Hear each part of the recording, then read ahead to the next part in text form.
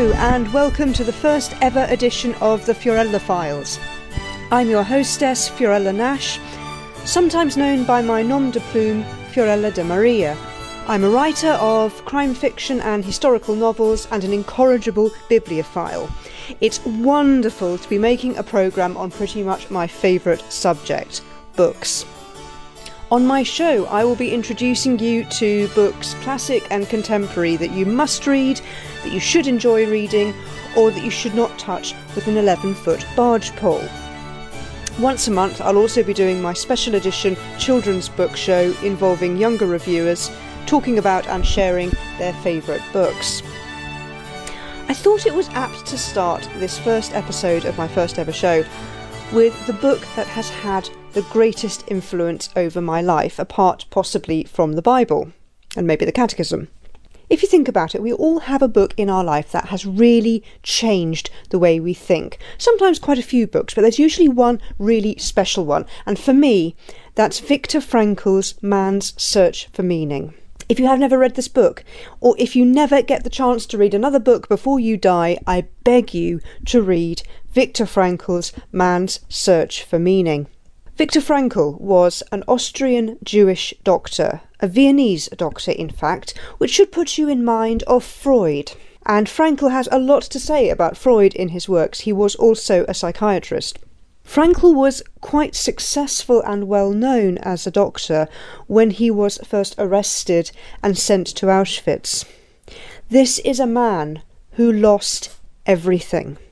His pregnant wife, his parents, his brother, all perished during the Holocaust, and he himself endured years of horrific suffering. But he also witnessed a great deal of suffering. So if anyone has a right to talk candidly and fervently about suffering and the meaning of suffering in the world, it's surely Viktor Frankl. The book is split into two parts. The first is Frankl's memoir of his time in Auschwitz, and in many ways it's the most powerful part of the book. He details his experiences in Auschwitz, the people he met, not just other prisoners, but also guards and SS officers. He gives extraordinary insights into what it is like for thousands of innocent people from all over Europe to find themselves in the living hell of the concentration camp system. The second half of the book looks much more at Frankl's theory of logotherapy. As a psychiatrist, Frankl radically departed from Freud in his understanding of human behaviour. In Frankl's opinion, Freud was wrong. And he was dangerously wrong. It's not the sex drive that motivates human behaviour, it's the sense of purpose we all need in our lives. He makes the point that in Auschwitz, sexuality was not expressed at all. People were so exhausted and so stressed and so completely focused on the day-to-day act of survival that it simply disappeared off the radar. What did make a huge difference, and what did quite often make the difference between life and death for a prisoner, was a sense of purpose. A belief that their individual life had a specific meaning, that there was a particular mission for them to accomplish in life, and it was different for every prisoner. For an aspiring artist, it might be that picture that only they could paint. For an aspiring writer, that book they'd always wanted to pen, or something more personal even. That beloved wife and children who, God willing, might also survive. In Auschwitz, Frankl writes that it was a capital offence to try to prevent another prisoner from committing suicide. I didn't know that before I read his book. So if you were found restraining a person from hurling himself onto the electrified fence, or if you cut a person down who was trying to hang himself, you too would lose your life. So Frankl's belief was it was imperative to ensure that no prisoner got to that point, where he was so desperate he could see no other way out. So Frankl made it his mission to try to motivate other prisoners, to try to find their sense of purpose, to find the meaning of their life, because that was the surest way to survive. Frankl makes a number of very startling observations in both halves of the book that really struck me and made me think quite hard about my own response to suffering and the way we all tend to respond, that human response we have to very painful, very difficult situations. He was a firm believer in the freedom to do the right thing. In his view, it's no good blaming your suffering for your own bad behaviour. Frankl very much was of the mind that the last freedom you may have, it may be the only freedom you have at the end, is the freedom to respond well to suffering, to die like a man, with your head held high, walking into the gas chambers, rather than dying screaming and blaspheming and cursing. It may not seem like much of a freedom, but it is freedom.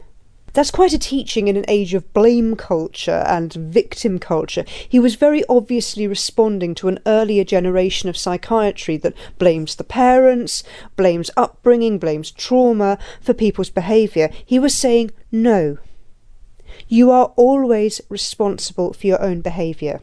And a man who'd been through so much suffering surely had a right to make that observation. It's easy enough to say, you have a responsibility to do the right thing, you have freedom to behave properly, to behave virtuously, but someone like Frankl, who really walked the walk, really did have a right to say that, and it's a very powerful observation and a very challenging one, particularly in today's world.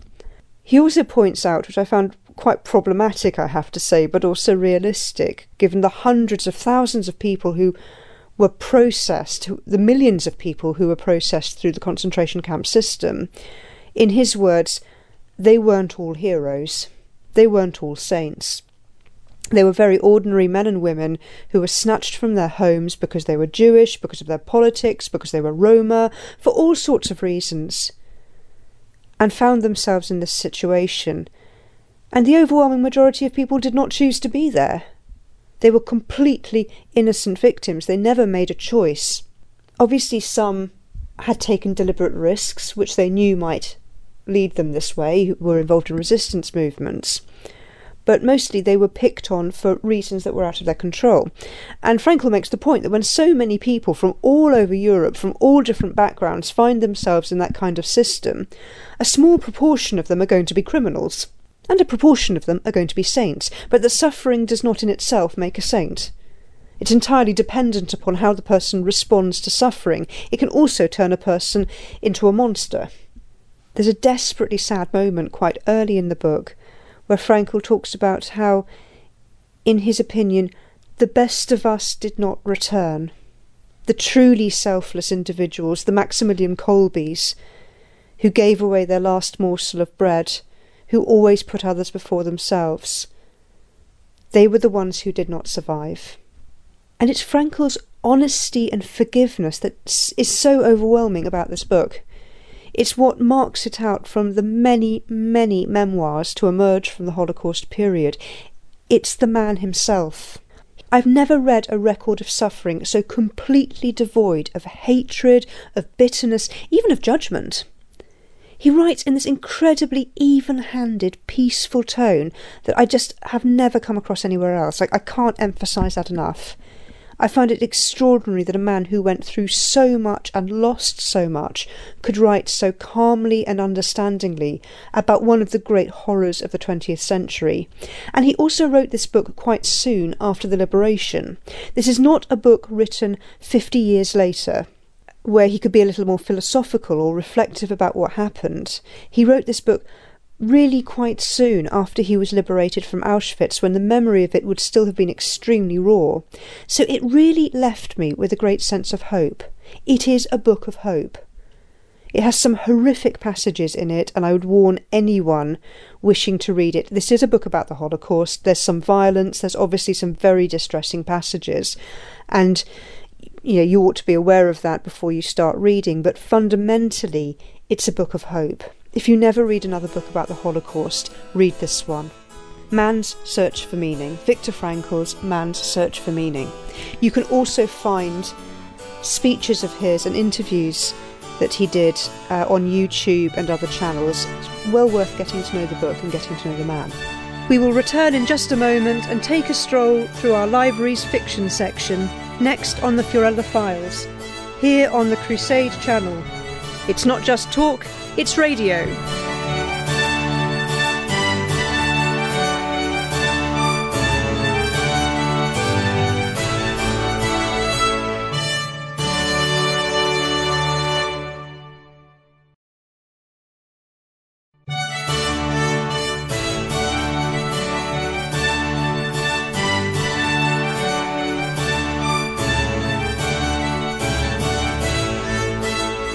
welcome back to the Fiorella Files.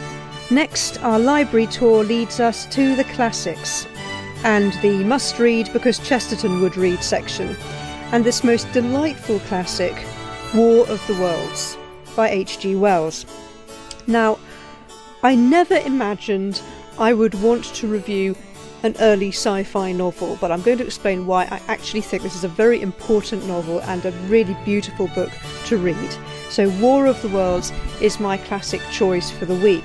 But before we explore this work, I've chosen a passage from War of the Worlds that will serve as a bit of a preview to our review.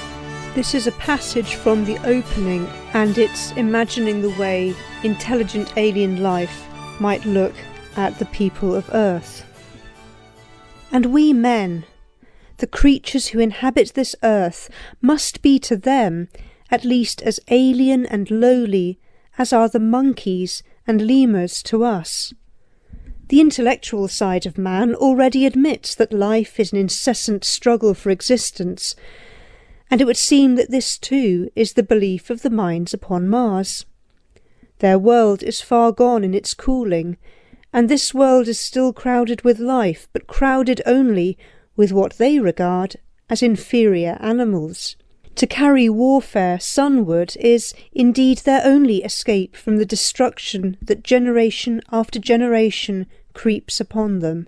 And before we judge of them too harshly, we must remember what ruthless and utter destruction our own species has wrought, not only on animals, such as the vanished bison and the dodo, but upon its inferior races. The Tasmanians, in spite of their human likeness, were entirely swept out of existence in a war of extermination waged by European immigrants in the space of 50 years. Are we such apostles of mercy as to complain if the Martians warred in the same spirit? That may seem a very harsh passage to have chosen, but it really captures the horrible struggle that goes on in the book. But moving on now to the novel itself. Now, I'm not a sci-fi fan. I never read science fiction, in fact, and I had never read this book before my children started to get interested in science fiction, and I kind of felt I should be reading the books they're reading. So I took a look at War of the Worlds. So this is quite a departure for me, and I read it with great trepidation, expecting to hate it. Now, those of you who don't know H.G. Wells and this late Victorian thriller about an imagined Martian invasion of England, it has been hugely influential and is widely regarded as one of the finest early science fiction works. There are shades of War of the Worlds in all sorts of science fiction stories and films, including one of my least favourite films of all time, Independence Day, where they pinch the idea, I think, for defeating the aliens pretty much directly from H.G. Wells' story. So this is a book that has had a massive impact on the public imagination about alien life and space travel and wars with other alien species. When the story was first written between 1895 and 1897, it was initially serialised in both British and US magazines. There was a great interest in space and the possibility of alien life, but of course a lot less understanding of what alien life might look like. So I find it quite amusing that the whole idea of Martians and life on Mars stems from a linguistic error. This is where you should always be very careful with your translations, because the Italian astronomer who first wrote about his observations of Mars wrote that he had found canali on the surface of Mars. These are channels worn into the surface by weather. Unfortunately, canali was mistranslated as canals, not channels, giving the impression that they were made by intelligent life. And thus the myth of the Martian was allegedly born. So when you read the book, you just have to accept the fact that scientifically it's completely nonsensical. The great big tripods that appear, that are shot through space from Mars in cylinders, and all appear quite close to where I live, in fact. Woking, by the way, is a really boring town, but Woking is the centre of the drama of this story. And it's the centre of the drama for quite serious reasons. It's quite close to London, and of course at the time of writing, London was pretty much the centre of the world. It was the centre of the greatest empire, the largest empire the world had ever seen. It was also where H.G. Wells's friends lived, and apparently he took great pleasure in laying waste to the places where his friends live. Weybridge gets completely destroyed, so does Shepperton. There's even a glancing mention of Guildford, where I live. So it's got a comical aspect to it in terms of the places where the Martians actually attack, but it's also got a level of seriousness too. I will admit immediately I could not put it down. As an adventure story, it is extraordinary. I was completely taken in by this battle with creepy reptilian creatures and big metal tripods and heat rays and all the rest. I felt the panic of the narrator. It's, I think, really the greatest of these early novels, these early science fiction novels. What makes it work as a novel is that the narrator is not named, and he's not one of the heroes of the action. He is simply a bystander, and that makes him a kind of everyman. And there are moments, quite a few moments in the novel, that are genuinely terrifying. My heart would be absolutely in my mouth, wondering how the narrator was going to escape. I was overwhelmed by the horror of some of the deaths, particularly the deaths of characters we get to know a little better in the course of the story.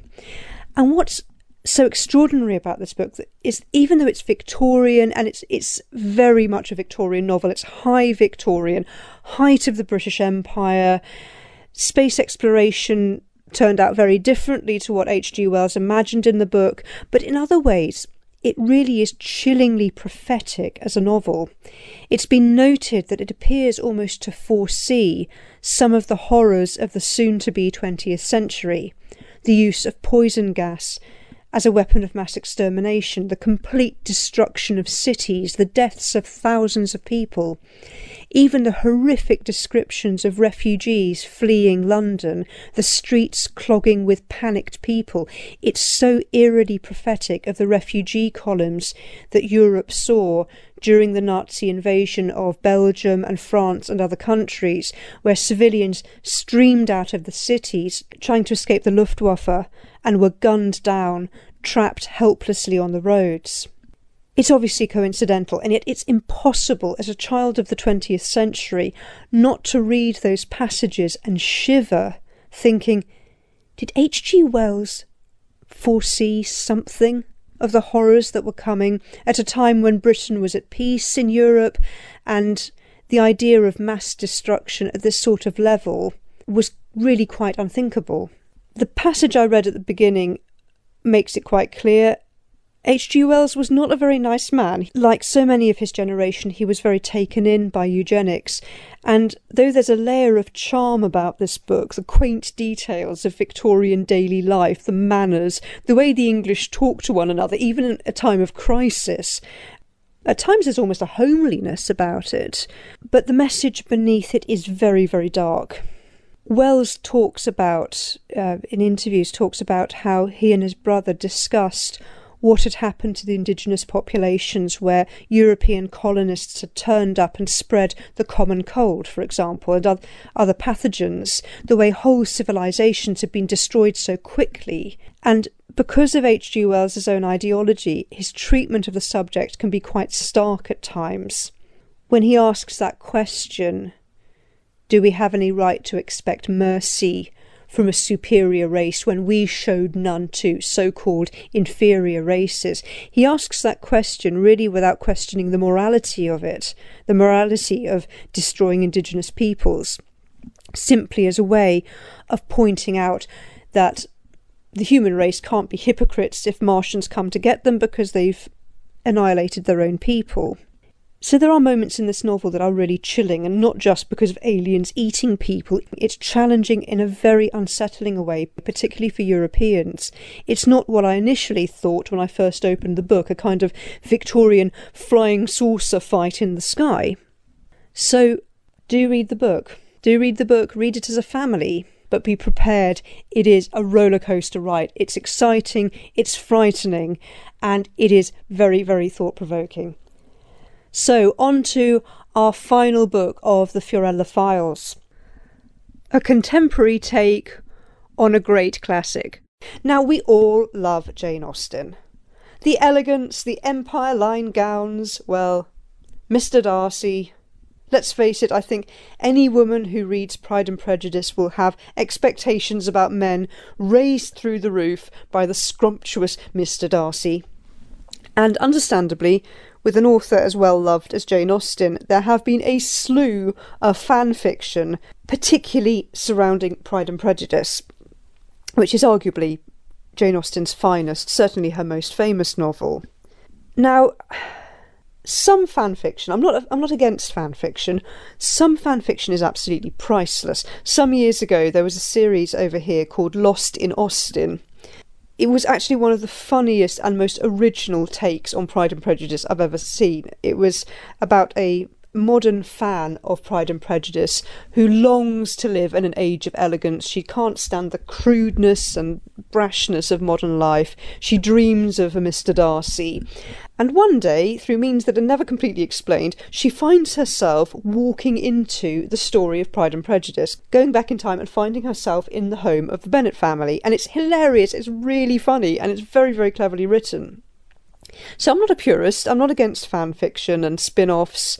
I myself have written a radio play on the life of Sherlock Holmes, for example. A lot of writers do this, and it's usually an act of love. So now we come to Longbourn by Joe Baker. The book was published back in 2013, but I wanted to review it because it's pretty much a prime example of everything that is wrong with contemporary efforts to write historical fiction. Unlike all the prequels and sequels that have been written, the novel has a timeline that runs parallel to the original Pride and Prejudice, but it's told from the point of view of the housemaid, Sarah, who gets mentioned very briefly in Pride and Prejudice, and it's very much a below-stairs view of the period. Now, I get the feeling it was at least partly inspired by the 1970s BBC drama Upstairs, Downstairs, which was a kind of precursor to Downton Abbey and, posh people's lives seen from the point of view of the servants. It's a wonderful idea for a story because we do, let's face it, have a very twee idea of ye olde England, where everyone was terribly polite and ladies curtsied and gentlemen bowed and women wore pretty dresses. But of course, for the overwhelming majority of people at the time, life was pretty tough. If you were poor, life was painful and difficult, sometimes dangerous. So I get it. I get completely what Joe Baker was trying to do. She gives a gritty, earthy view of what the period was like, but she just goes so overboard. Obviously, the maid washes the dirty linen. But there are so many references to bodily fluids, because of course none of us reading this book could possibly have known that people emptied their bladders in Georgian England, and none of us could possibly have worked out that, people opened their bowels or that women menstruated. Did you realise women had menstrual cycles 200 years ago? That's why we had to hear all about it in this book. Lots and lots of descriptions of blood and napkins, which, by the way, is also historically inaccurate. Sorry, pedant. We see dashing young soldiers in Austen's novels. The army features very, very strongly because, of course, you had the Napoleonic Wars. So there were a lot of soldiers about. So, of course, we need to know in this book that life as a soldier was a good deal rougher than we hear about it in Jane Austen's novels. It wasn't all balls and parties. Who would have thought it? The life of a soldier was a bit tough, so we needed to have not one but two floggings in the course of the book, but both of them completely unjust, to know that it was a bit tough being a soldier. And as with so many takes on historical novels, it is replete with anachronisms. It's one of my big bugbears, as both a writer and a reader, that so many modern attempts to recreate the past only churn out modern novels with modern characters in period dress. They just don't somehow get into the spirit of the time, and they particularly can't get into the mindset. They research the details on the patterns on the ceramics, or they look at the fashions of the time, and they try to recreate all those little accidentals so carefully, and yet they never ever get the psychology right. And for me as a writer, that's one of the most important things. It's making sure that the characters are completely believable. When I write a novel set in the past, I want readers to feel like they're actually going back in time.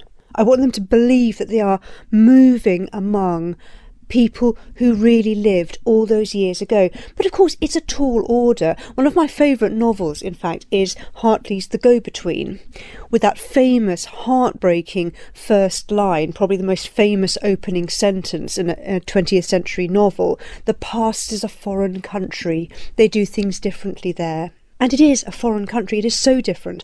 And the mores are different, and the thinking is different, and attitudes were different, but do you know something? They weren't necessarily inferior to ours. That patronising attitude to the past is unbearable. Anyway, I'm going to stop ranting about that, because I could go on. I could do about a series of shows about why I don't like contemporary attitudes to the past. But it keeps creeping into this novel all the way through, the completely anachronistic attitudes. I mean, little Sarah is quite a revolutionary. No one should have to clean other people's dirty laundry. It's a disgrace. And who on earth would have said that at the time? You know, it's just silly. It's silly. You know, she sounds like a Marxist, you know, in the wrong time span. And you do get that a lot. I noticed that even in Downton Abbey, that what we'd call over here chippiness. Everyone terribly disgruntled all the time, when actually being a housemaid in a comfortable house with nice employers was not the worst deal at the time by a long chalk. It's within living memory in the place where I grew up, in the West Country town where I grew up. When I was a child, there were elderly women in particular who had been in domestic service when they were very young, some of them as early as sort of 13, 14 years old. And they felt that they had done well, because their fathers were maybe farm labourers. They were getting a position in a house where they got 3 meals a day and they had a level of security.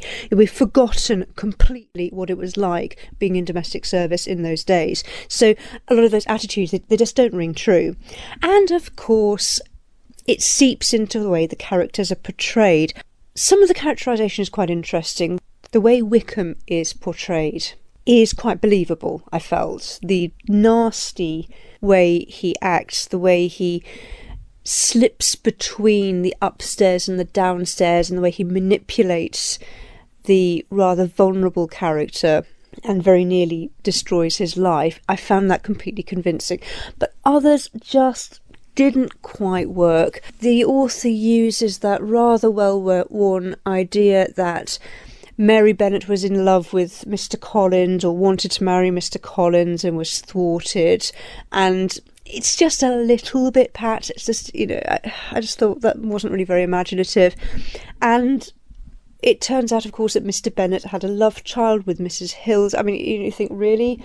Where did you get that from? And completely predictable, as always, right at the end of the novel, it sneaks in that Mr. Hill died with his breeches down in the arms of his gay lover.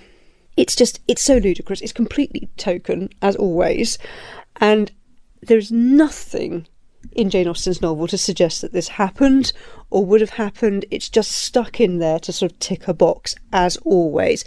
So there's a lot about this, as you can probably work out by now, that I didn't like very much. The sad thing is, there were aspects of it that were quite beautifully put together. The author really does her homework in some areas. There are just little details, like you see them making soap, and it's interesting seeing how that happens, how the process goes from this horrible cauldron of nasty, smelly fats and things into beautiful little bars of soap. You know, there are just details like that where I think, you know, the author really made an effort, but it does not in any way redeem the novel. So I'm afraid my general feeling about this book is don't bother. But it is a pity It really is a pity, because there's a lot about this novel to like, and there's an awful lot that could have happened in the novel that could have made it really very, very readable. It's just a pity it falls so short. So maybe give Longbourn a miss. Next week we have the Fiorella Children's File, and 2 of my children will be joining me on the show to review their favourite books. My daughter Francesca will be looking at a very gritty book called Across the Barricades, and my son will be looking at a series involving lots of monsters, shall we say. It's been my pleasure to serve you, and I hope you'll tune in next week. Don't forget to write to me at fiorella@crusadechannel.com. And remember, in the words of the glorious G.K. Chesterton, literature is a luxury, fiction is a necessity. Goodbye and God bless.